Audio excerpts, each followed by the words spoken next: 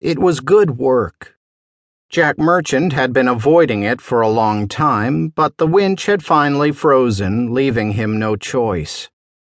But now that he was into it, the part spread out on an old beach towel, the problem found, he was enjoying himself. A little spring had come off the ratchet inside the winch. Without that little spring, the winch couldn't haul in the Genoa sail. Without the Genoa, there wasn't much reason to even take the boat from the dock. But Merchant had been lucky enough to get the spare part at the marina store. He had the tools, the knowledge, and the time. He took a moment to look out over the harbor.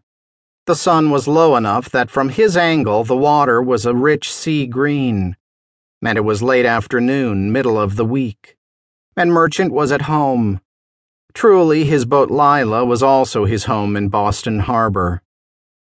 He was wearing an old bathing suit and a t-shirt. His bare feet felt good on the warm fiberglass sole. A little trickle of sweat was going down his spine, but the faint breeze was keeping his brow dry. No complaints. He figured it'd take 40 minutes or so to grease each part carefully, wipe off the excess, and put the winch back together. Maybe an hour.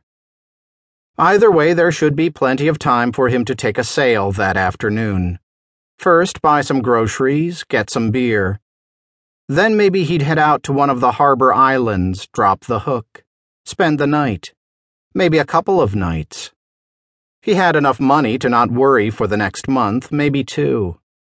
He turned back to the winch. It was good work. "You're not going to leave all that grease, are you?" Sarah asked. "You've got to wipe off each part." Merchant looked up. "You," he said.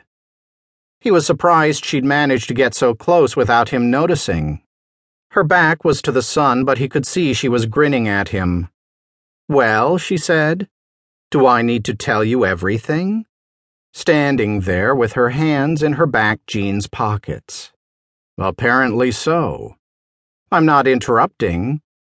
"Course you are." "Too bad." She climbed on board and leaned down to kiss him. Their lips touched very lightly, and Merchant did his best not to convey how much the pleasures of fixing the winch had just paled. Sarah was in her late 20s, dark hair, green eyes, the body of an athlete, which she was. She said, "I've missed you the past couple of times you were down at the office." "I noticed." Sarah owned a marine repossession business down in New Bedford, taking boats back from people who didn't make their payments. Since he'd come back to Boston a year ago, Merchant had helped her search and recover some of the tougher jobs, helping her and keeping himself in dock fees and grocery money. Merchant was fairly certain he was closer to Sarah than anyone on earth, and yet he suspected she'd avoided him those past 2 times he'd been at her office. Love, trust, intimacy. Not always easy to get all 3 together. "So," he said, "seeing you does good things for my heart as usual." "No explaining your heart, sweetie." She stepped down into his cabin and rummaged around through the icebox until she found an iced tea. "Want one?" "Sure." "I had to see somebody in town and figured I'd stop by." "Glad you did." She climbed back up the stairs and sat beside him. "So, can I help you put your winch back together?" "I've got an assistant now." "More like a supervisor," she said.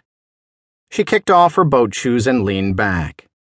They opened their iced teas, clinked them together, and drank. "Hi, Jack," she said.